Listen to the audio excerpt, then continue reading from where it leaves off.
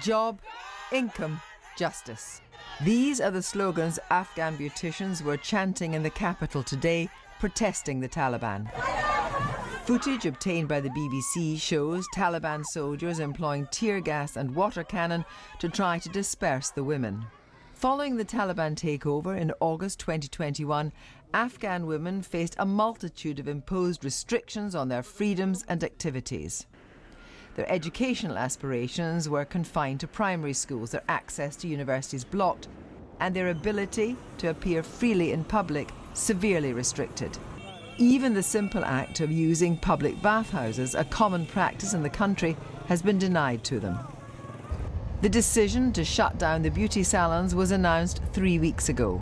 In this bad economic situation, a lot of money were wasted in these hair salons. Also, it is against the Sharia. According to the Afghanistan Chamber of Commerce, the decision will affect more than 60,000 women, many of whom are the sole earners in the family. By launching a hair salon, I became the sole earner in the family. Now with this ban, we are going to be jobless. I'm asking for the Taliban now. How would they want us to survive? Today, the women were determined to stay put.